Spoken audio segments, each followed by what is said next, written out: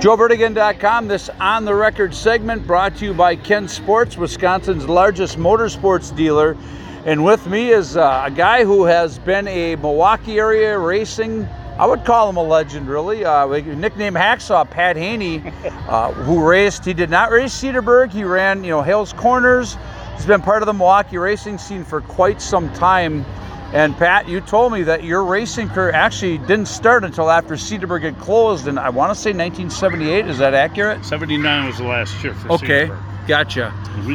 I actually started racing at the end of 81. In what class and where at Hales? In the sportsman division at Hales Corners Speedway, and I raced there until it closed.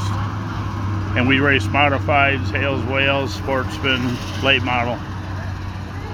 The place had a lot of character, and I can say I was fortunate enough to call a few races there in the early 90s when the Grand National class came to be, and I got to call races with the late, great Tom Klippel. God bless his soul. Man, what a guy. And he was awesome. He was. And the thing was, it was in September, there was like a triple crown we ran between the Hales Sportsmen and the Chilton Grand National guys. So we're Roger Regath, Larry Richards, all those guys. You might have been racing in those. They were in September always. I had a wedge car back then. We raced a lot of the Hales Opens in the late 80s, and I had a wedge car. Donnie Scheffler and I put on a lot of great battles with our wedge cars. I think that was before the Grand National showed up. I think they came around 91. Okay. And I was in a late model by then. So Hales Corners, the history of that place, people talk about the tree that still exists, the whole story with that. What are your best memories of Hales Corners as a driver there? I hold a Hales Corners Speedway reunion every year, and we get probably 2,000 to 3,000 people. And it's just one big family still to this day. Right. And after Hales closed, I spent what was it, like 15, 16 years traveling all over the Midwest trying to find another Hales Corners Speedway to race at, and I didn't have any luck. And we went to tracks all over Wisconsin, dirt and asphalt, and from the middle of Illinois north, and a lot of cool places. Right.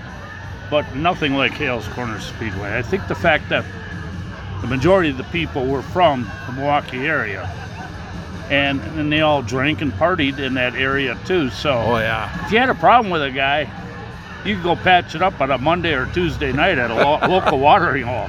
Exactly. I mean, the place had history.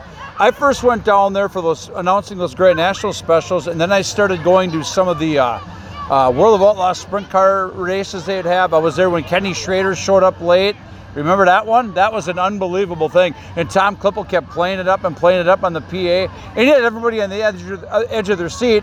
And in the end, it said that Kenny Schrader literally got pulled over on the way there. But that was the day. I think he ran Indy that day, didn't he? He did. And he was running late. And I got to tell you this story. I sponsored him for tires. He did not come with the right tires. You were Buddy's Racing Equipment at the time, right? I was. And I bought his tires. And the deal was, he put his car in front of my shop for the whole day, and then he was supposed to sign the tires and give them back to me at the end of the night. I would dismount them. Right. So I grooved them up, and the crew chief gave me the proper stagger size that Kenny liked. So I got them all sized up and everything, and Kenny kicked butt, but he never signed the tires. Okay. I got the tires back.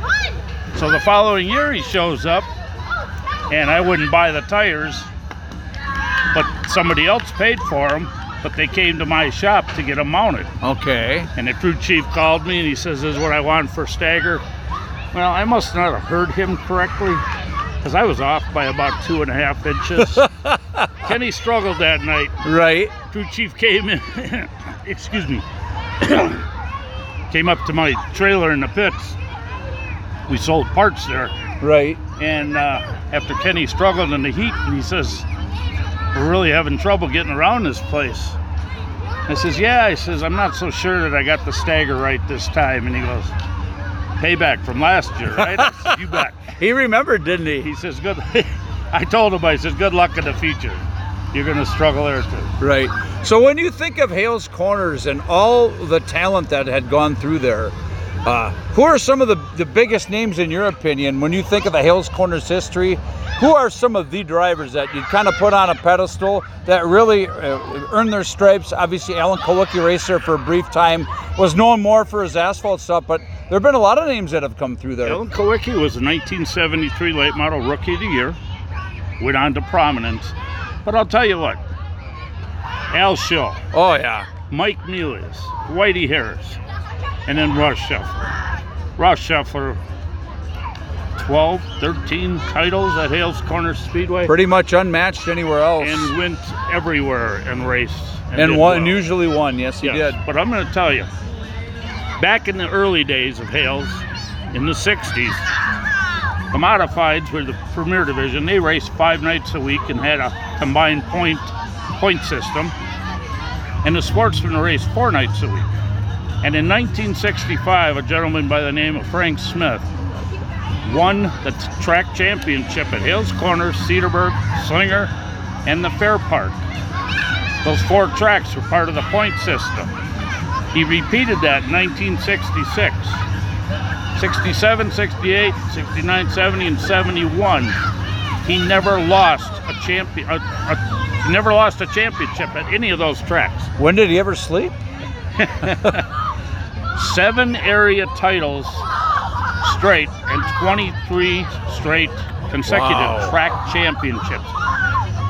I have tried to find somebody that can top those numbers anywhere in the country. I don't think you will. And no. Frank is still around. Was he at your Hales Corners reunion? Frank was at the reunion. He was at the History of Hales Corners Speedway presentation that I did. He just turned 84 or 5 years old. I got my Frank Smith story. The first time I met him and talked to him outside of racing, my job, I lived in Oak Creek for 2 years when I worked at the prison down in Racine, and I worked second shift, so I was kind of missing the race and stuff a little bit, so I'd go visit Bobby Gutnick in Oak Creek Automotive. Good friend of mine. Very good guy, and Frank Smith would pop in there and all kinds of late model guys from Hales, so I got my fix there, you know, with the Hales Corners guys living down there for a while, but yeah, I mean, talk about the closing of the track. Are pretty much people over with it, or there's still some bitter feelings a little bit towards the whole deal? You know, there's people that Menards replaced the track. Right. John Menard bought property for a whole lot of money. Right. 4 years earlier, you could have bought it for a fraction of that. Right. But everybody thought maybe the ground was contaminated or whatever wouldn't get, you know, the okay from Franklin to continue a racetrack. Who knows? Bottom line is, you had your people that thought the place was not maintained, not taken care of. Problem is, the city of Franklin would tax the hell out of John anytime he made an improvement. Oh, John Cation? Yes. Yes. But I'll tell you what, a lot of people are very disappointed that it closed. We never thought it would close. No. We never thought it was going to be sold. And I'd probably still be racing there today. Right. Do you think we'll ever see a new short track built in the Metro Milwaukee area, or is that ship sailed? It's gone, long gone. Yeah. You got too many crybabies in this world. Unfortunately, you're probably right. But you stay active in the racing community. You're here tonight at Eagle River enjoying the races. I am. Talk about some of the other places you get to in the summer. Well, I don't go to as many races as I used to. But I've been down to Wilmot, and I like the Dells a lot. And I've been to Madison and Jefferson and Beaver Dam. So we hit about maybe 10 races a year, 10, 12. And my health isn't what it used to be, so I stay a little closer to home now. Right. Pat, I love I could talk I could do a podcast series with you. My time is a little limited now, but down the road, maybe we'll do a whole series down the road. I kind of like this idea. It's good seeing you up here, and I have an idea for another book that we talked about in the works, and you would be a big part of that with the Hales history if we push forward with that. Love to help you. Love to help All right, you, Pat Heaney, that's Hacksaw.